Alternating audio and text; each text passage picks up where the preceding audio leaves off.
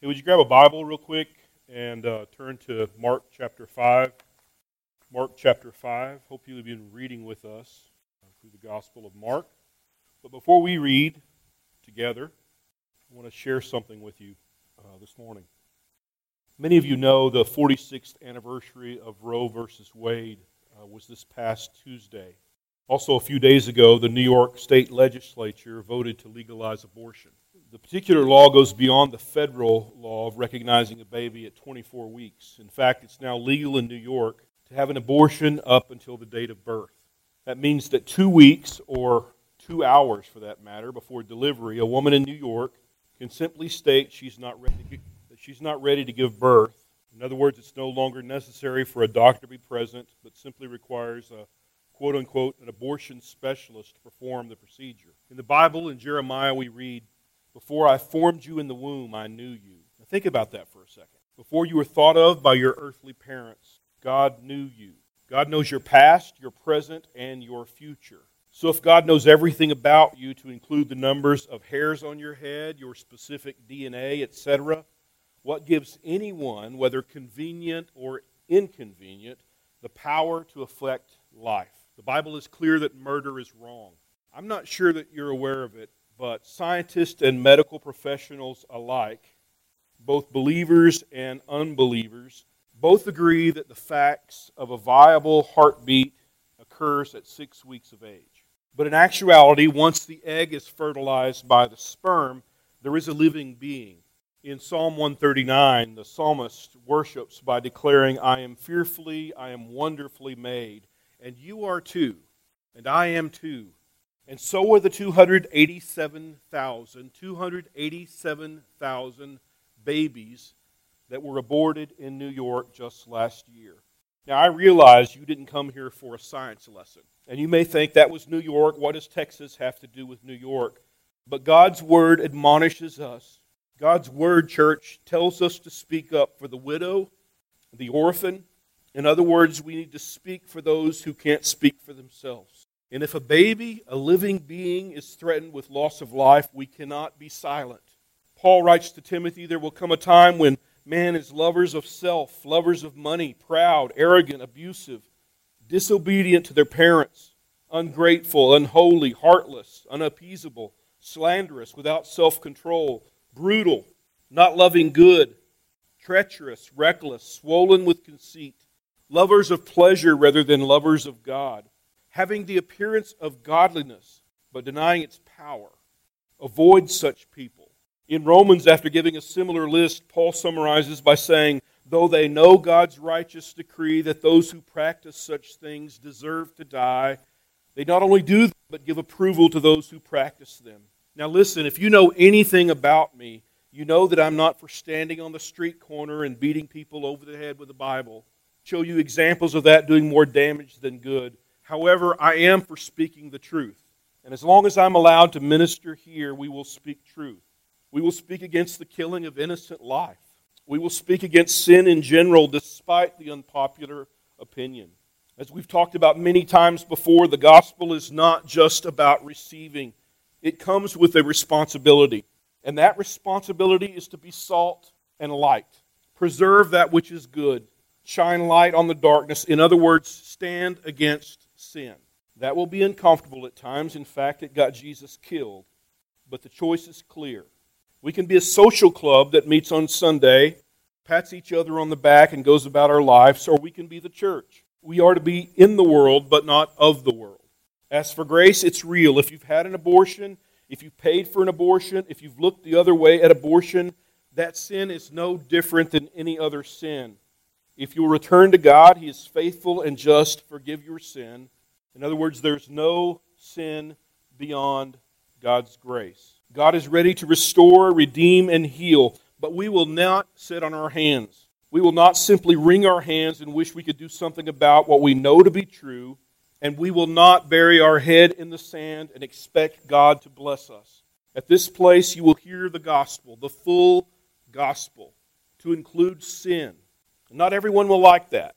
Not everyone likes truth. But we will answer one day for not only what we said, but for what we did. And I pray, church, that God finds us faithful. Now for the book of Mark. In chapter 5, beginning in verse 21, if you'll read along with me. Mark chapter 5, beginning in verse 21. When Jesus had again crossed over by boat to the other side of the lake, a large crowd gathered around him while he was by the lake. One of the synagogue leaders named Jairus came, and when he saw Jesus, he fell at his feet. He pleaded earnestly with Jesus, "My little daughter is dying. Please come and put your hands on her, so that she will be healed and live." A large crowd followed and pressed around him, and a woman was there who had been subject for bleeding for 12 years. She had suffered a great deal under the care of many doctors, and had spent all she had, yet instead of getting better, she grew worse. When she heard about Jesus, she came up behind him in the crowd and touched his cloak, because she thought, "If I just touch his clothes, I will be healed." Immediately her bleeding stopped, and she felt in her body that she was freed from her suffering. At once Jesus realized that power had gone out from him. He turned around in the crowd and asked, "Who touched my clothes?" "You see the people crowding against you," his disciples answered. "And yet you can ask, 'Who touched me?'" But Jesus kept looking around to see who had done it. Then the woman, knowing what had happened to her, came and fell at his feet, and trembling with fear, told him the whole truth. He said to her, "Daughter, your faith has healed you. Go in peace and be freed of your suffering." While Jesus was still speaking, some people came from the house of Jairus, the synagogue leader. "Your daughter is dead," they said. "Why bother the teacher anymore?"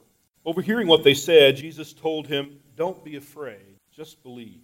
He did not let anyone follow him except Peter, James, and John, the brother of James. And when they came to the house of the synagogue leader, Jesus saw a commotion with people crying and wailing loudly. He went in and said to them, "Why all this commotion and wailing? The child is not dead, but asleep." But they laughed at him. After he put them all out, he took the child's father and mother, the disciples who were with him, and went in where the child was. He took her by the hand and said to her, "Talitha cum," which means, "Little girl, I say to you, get up." Immediately the girl stood up and began to walk around. She was 12 years old. At this they were completely astonished. He gave strict orders not to let anyone know about this, and he told them to give her something to eat. Let's pray. God, would you please be with us as we hear your word today? Would you give us, my dad, the right words to say, and would you allow us to remain focused?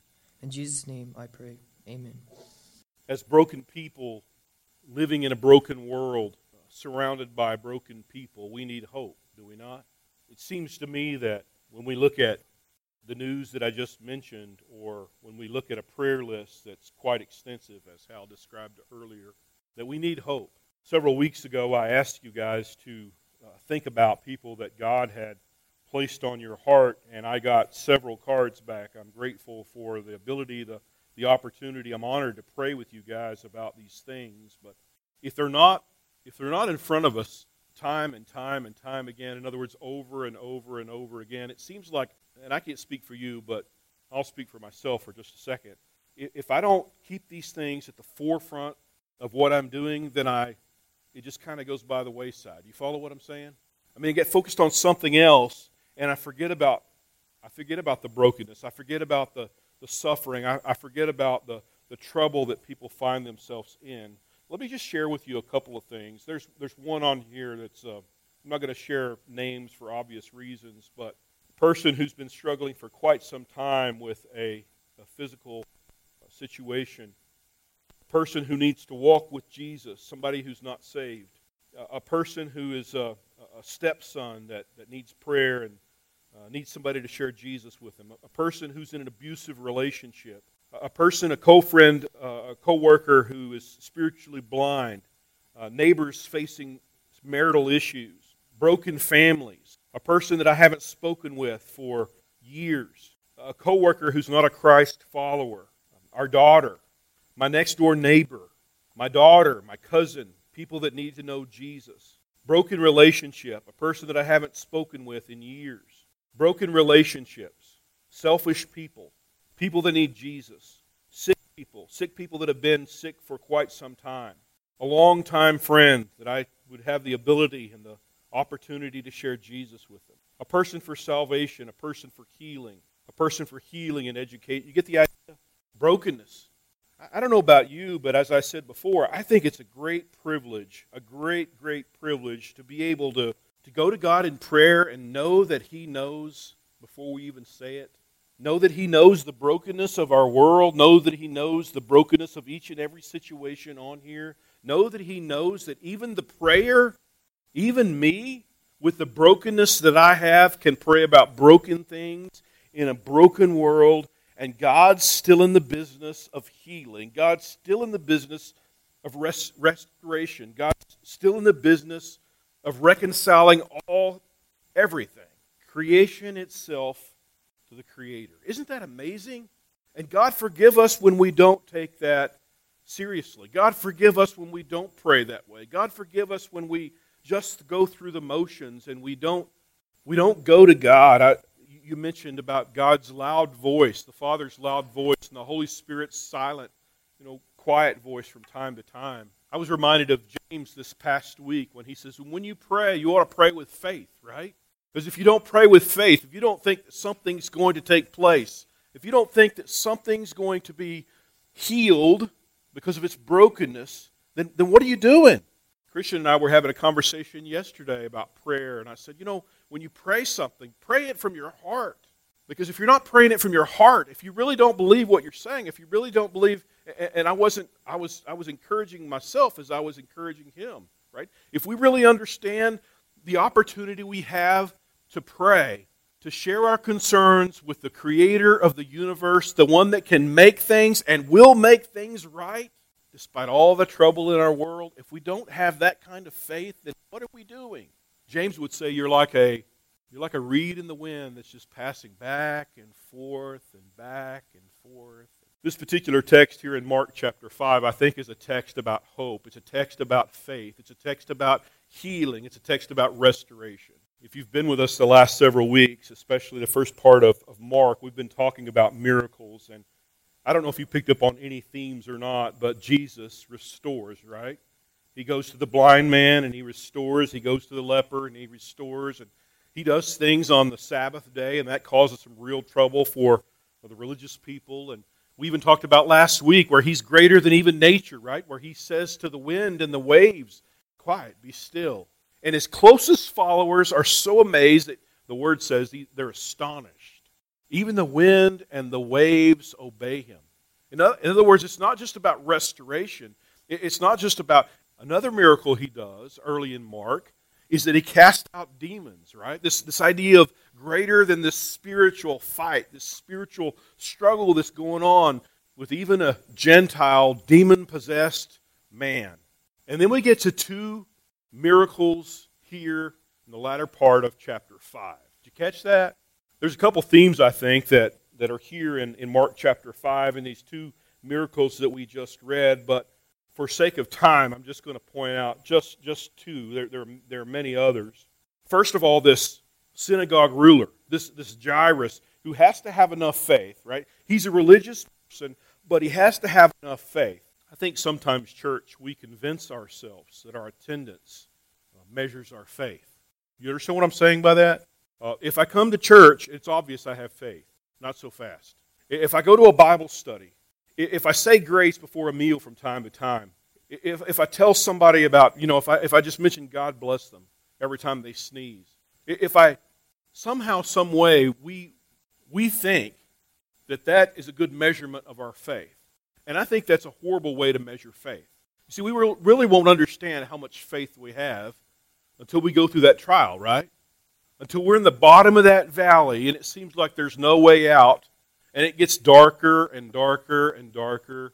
I have a friend that was recently, he's on the prayer list now, but he was recently diagnosed with cancer.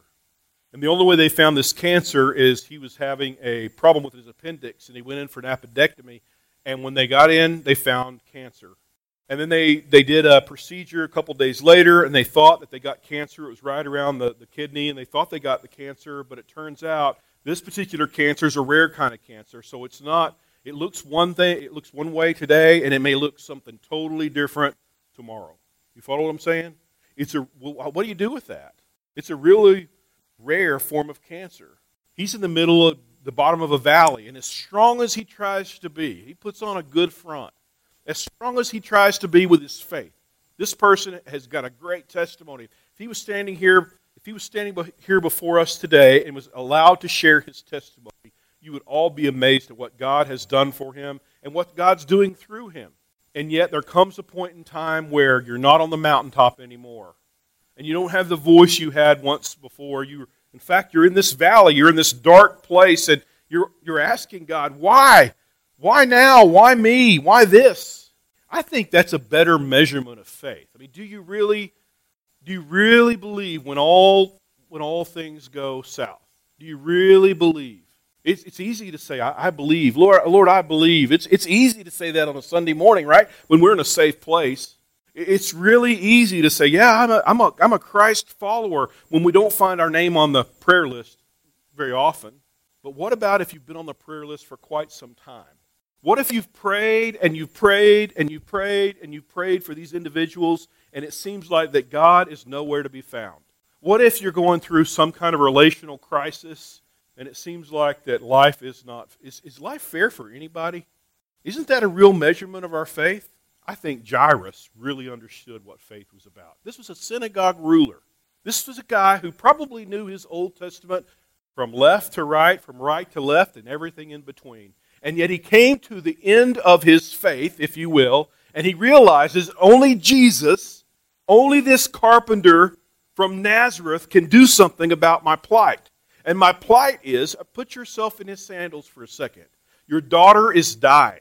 And there's no magic formula, there's no incantation. You could read about certain prayers in the Old Testament with some of the prophets, and they say certain words at certain ways. I think about the Lord's Prayer and how some people recite this Lord's Prayer, but it's just a recitation, right? It's not just, I'm not praying it from my heart. I just know that by memorization, oh Lord, our Lord, we go through these motions of, I was at the hospital recently, and one of the chaplains who's Catholic comes in, and I was with a Catholic person, and the chaplain said, "Are you Catholic?" And I said, "No, I'm not Catholic." And they said, "Well, if you want to go ahead and say a prayer with us," and I thought, my prayer is going to be a lot different than yours is, but I'll go ahead and recite the Lord's Prayer with you. But the point I'm trying to make is, do we pray from the heart, or is it just this recitation? Is it just this incantation? For Jairus, he came well past this idea of just magic formulas, right? They weren't working anymore. And so he goes to Jesus, and he says, would you please do something about this brokenness? I've done everything I know to do. I've been faithful in church. I've gone to every Bible study. Nothing seems to work. And he begs and he pleads with Jesus. My daughter is dying. Please come and put your hands on her so that she will be healed, so that she will be restored, and that she will live. And notice Jesus doesn't preach to him, does he? He begins to go with him. And interestingly enough, Mark gives us this little side street. He interrupts that particular story with another story. Why? A large crowd was following Jesus, as they often did. They wanted to see what he was about. They wanted to see his latest miracle, what new thing he was up to. And this woman who has come to the end of her faith, much like Jairus, she'd been bleeding for 12 years. Ladies, does that 12 years sound like a long time?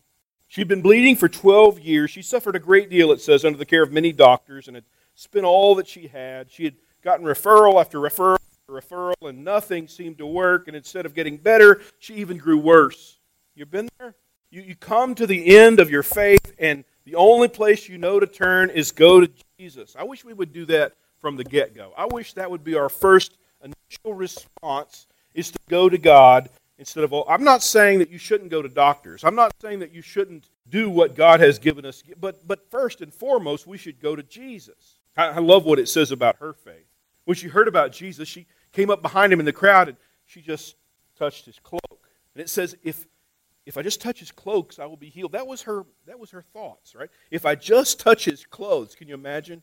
And what about when she touches his cloak and it says, immediately she's healed? What goes through her head, right? Why didn't I do this a long time ago? At once, Jesus realized power had gone out from him. He turned around, and Mark gives us a great picture of this dialogue between Jesus and those who lack faith, even his closest followers. Who touched my clothes, Jesus said, and those with little faith said, you see the people crowding against you, and you're going to ask us anyway who touched me? But Jesus kept looking around to see who had done it. I wonder why that's there for us, right? I mean, this is God in the flesh. And the woman, knowing what had happened to her, she came and fell at his feet, and trembling with fear. That's an interesting phrase, right? You're going one direction, and everything has been going wrong for a long, long, long, long time. And Jesus restores, and what's your response? She falls at his feet, she trembles with fear, and she told him the whole truth. And he said, listen, daughter, your faith. That's interesting, isn't it? Your faith has healed you. That takes faith to a whole new level, right? We're not just talking about the Hebrews 11:1 text. We're not just talking about the Hebrews 11:6 text. Without faith, it is impossible to please God. We're talking about faith on steroids here. We're talking about, if I just touch his cloak, I will be healed. That faith, right? Just like the man who carried their friend to Jesus and let him down at right. What does it say? By their faith, you've been healed, Jesus said. Now get up and walk off. The same thing he says to her, daughter, your faith has healed you. Go in peace and be freed from your suffering. That's the gospel. That's what Jesus wants to do for us. Now Mark's back to the original story. That's interesting, right? So as Jesus was still speaking to this woman, some people from the house of Jairus, the synagogue leader, you'll remember, they come and share the message of your daughter is dead. Why bother the teacher anymore? In other words, your valley is going to be longer, and your valley is going to be darker, and it's just, this is your lot in life. These are the cards you've been dealt. Why mess with the teacher anymore? But Jesus heard them. And notice what he says. Verse 36, don't be afraid. Don't be afraid. Some of you have been on this journey with people for a long, long, long time. And you've come, it seems, to the end of your faith. And I would say to you, if Jesus was standing here before us, he would tell you the same thing that he tells Jairus when he would say, don't be afraid, just believe. Don't be afraid. Yeah, but God, don't be afraid, just believe. Last week we talked about limitations, right? We talked about limits. We put limits on God. The guys in the boat were deathly afraid. They thought they were going to die. They had put limits. Even, Jesus has done a lot of great things, but he's asleep in the stern of the boat. They put limits on God. And when Jesus says, quiet, be still, they're astonished. Why are they astonished? They've seen every miracle before. And it's almost like they say, don't be afraid, just believe. Or when Peter gets out of the boat and begins to walk, and then he notices the storms around him, and it begins to sink. And Jesus reaches down, he doesn't preach, he reaches down to him and he picks him up and he says, oh, you of little faith, why did you doubt? In other words, don't be afraid, just believe. Is your faith that strong? Man, that's the kind of faith I want. So when he tells the synagogue ruler, Jairus, don't be afraid, just believe. Mark goes on to tell us that Jesus kind of excluded everybody else, but he took James, he took John, he took Peter. And when they came to the house of the synagogue ruler, Jesus saw a commotion with people crying and wailing loudly. In the ancient Near East, you hire people to do this. They're crying, they're wailing loudly, and he went in and said to them, what's this all about? She's just asleep. She's not really dead, and they're laughing at it. They laugh at Jesus. I would love to be a fly on the wall when he kicks them all out. It's like that time where he's in the temple, right, and he uses this cord, and he whips it. He says, get out. You've made this house of prayer a place of thieves, of robbers. He goes in this time, and he says, she's not dead, but asleep. And they laugh at him, and he throws them out. That's why? Why not just do the miracle in front of all of them so that the gospel will be more pronounced? It'll move faster through the ancient Near East, right? But time and time again, Jesus always says, keep your mouth shut. Don't say anything. He's going to say it here in a second, right? Don't say anything to anybody. He puts them all out, and he took the child's father and mother. That's Peter, and James, and John. Peter's going to be the leader of the church, right? Matthew chapter 16. Upon this statement of faith, Peter will build my church. You're going to be a leader in the church. And James, tradition tells us James will be the leader of the synagogue in Jerusalem. And John, you know what John and Peter did, right? Read the first part of Acts. They get to see things that nobody else gets to see. They get to see the transfiguration. And they get to see this event that Jesus goes into this synagogue ruler's home. Mom, Dad, the 3 disciples, and Jesus. And he takes her by the hand and he says to her, term of endearment, this Talitha cum, it means little lamb. Anybody remember what Jesus called himself in John? I am the good shepherd. There's 7 different I am statements in the Gospel of John, but one of those statements is I am the good shepherd. And so when he uses this term of endearment, when when a little child in the ancient Near East was called little lamb, it was a term of, signifies some love, right? Little lamb, get up. And again, Mark says immediately she stood up and began to walk around. She was 12 years old. Obviously, she's of walking age. And here again in verse 42, at this they were complete. Why do we lack faith in that when we pray about things that God answers prayers? That we're astonished, that we're amazed.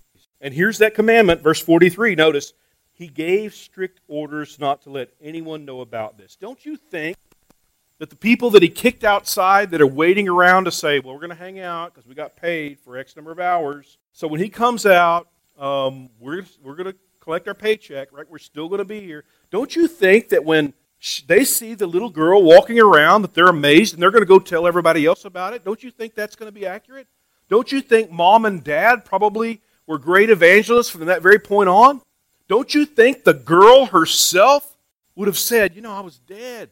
They said I was laid up in a bed, and now I'm able to walk again. It's all because of Jesus. Don't you think that evangelism would have happened ripple after ripple after ripple effect? Why would he say this?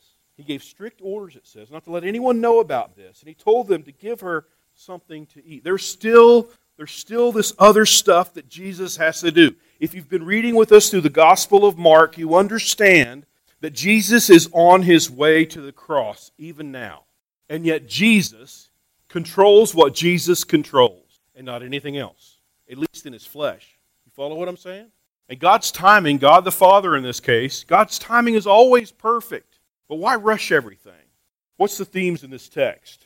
Number one, I think faith. Both Jairus, synagogue ruler, both the woman who had been bleeding for 12 years. By your faith, healing takes place. By your faith, healing takes place. Now, that begs the question, right? When you pray and God doesn't hear us, if God doesn't heal right away, does that mean you lack faith? That's what those health and wealth gospel would tell us. I don't believe that's accurate. I don't believe that's true. What I do know is healing, complete restoration doesn't take place this side of healing or this side of heaven. You understand what I'm saying? Complete healing does not take place. Complete restoration does not take place this side of heaven. You follow? And so you can pray and you can pray and you can pray about people that you've prayed about for a long time, but actual healing takes place over there. When your body's been restored, some of us have lost, all of us, I suppose, have lost loved ones, and we feel like we've prayed and we prayed and we prayed, and God didn't answer that prayer, and I would say, not so fast. Maybe this healing has actually occurred the way God intended it for. Complete healing has taken place. In other words, you're not always going to see the miracle. It's always going to be in a spiritual realm rather than a physical realm. Also, I want you to see the similarities between this woman who's been bleeding. If you're a Jew in the ancient Near East, what does that mean if you're bleeding? That means you're unclean. Those of you who remember we were talking about the leper a couple of weeks ago. What's a leper? He's unclean, right? They had to walk around and say, unclean, unclean, unclean. And if I did that, that was your warning to get away, because you don't want to be unclean, because if you're unclean, what? You can't show up to the temple. You can't show up to the synagogue. You're unclean. You can't go in the presence of God. And so when Jesus allows her to touch his cloak and immediately she's clean, now, past the 12 years, now she's able to go in the presence of God once again.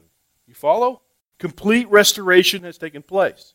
Another way to be unclean is to come into contact with a dead body. So when the messengers show up and tell Jairus, don't bother the teacher anymore, and Jesus goes in and says to this little girl, grabs her by the hand, she's dead, which would have been, he would have been unclean. But this is God in the flesh, right? He restores and he says, little child, I say to you, little lamb, I tell you, life restored. That's the gospel. And Jesus would have made everything around him clean. Parents, Peter, James, and John, and even the girl. Can I ask you this morning, I know you pray from these from time to time, but do you really believe what you pray for? Do you have that kind of faith? Do you have the kind of faith that says, I've come to the end of my road. I've come to the end of the valley. It's gotten darker, and it's gotten darker, and it's gotten darker, and it seems like that I'm just talking to the ceiling. Maybe it's time to reach out and touch the cloak of Jesus. There'll be naysayers that come around and say, don't bother the teacher anymore. Maybe this is just your lot in life. Maybe these are just the cards you've been in. In other words, life is not fair. But I want to encourage you to listen to Jesus more than you listen to those messengers. Do you understand what I'm saying? Jairus must have been excited when Jesus says, don't fear. Just be consistent with your faith. Don't fear. Just have faith. And look what happens. God's in the business of restoration. God's in the business of restoration. For us, for you as an individual, for me as an individual, for our world, for our nation. God knows we need restoration in our nation. God's in the business of restoration. But I want to ask you to consider this morning, do you just wring your hands and limit God? Would you pray with me, please? Father, for your word, for the text before us today, I'm like the man who claimed a certain amount of faith, and yet I know my flesh is limited. I pray that you would increase my faith. I pray that you would increase our faith. Sometimes when we see the news and we hear about things like abortion, wickedness run amok in our nation, sometimes we just relegate ourselves to this broken world, and we who have hope seem to be hopeless. We who may even sing about joy or talk about joy, we are oftentimes the ones that lack joy. Father, I pray that you would restore our hope, that you would restore our faith, that you would help us to understand that until you say something is done, it's not done. Father, I don't know, sometimes we've been praying about these things for a long time, maybe even years, and it seems like there's nothing else to pray. It seems like it's so broken, in other words, that you would remind us of your love. I pray that you'd remind us of the statement you make here in Mark chapter 5, that we should not be afraid just to believe. God, if there's someone here today that knows Jesus just on a surface level, at an arm length, I pray that today they would really know Jesus. If there's some of us here today that are just religious, that are just going through the motions, I pray today is the day of salvation. For those of us that are lukewarm, for those of us that are not really hot, we're not really cold, God, would you forgive us, and would you do what you need to do in our hearts and make us your... Would you continue to be patient with us, God? Would you continue to be gracious and compassionate, not just for us, but for the entire world? And Father, as you're near the business of restoration, I pray that you would allow us to be your church, allow us to be the called out ones, not just to receive, but also to declare. In Christ's name I pray.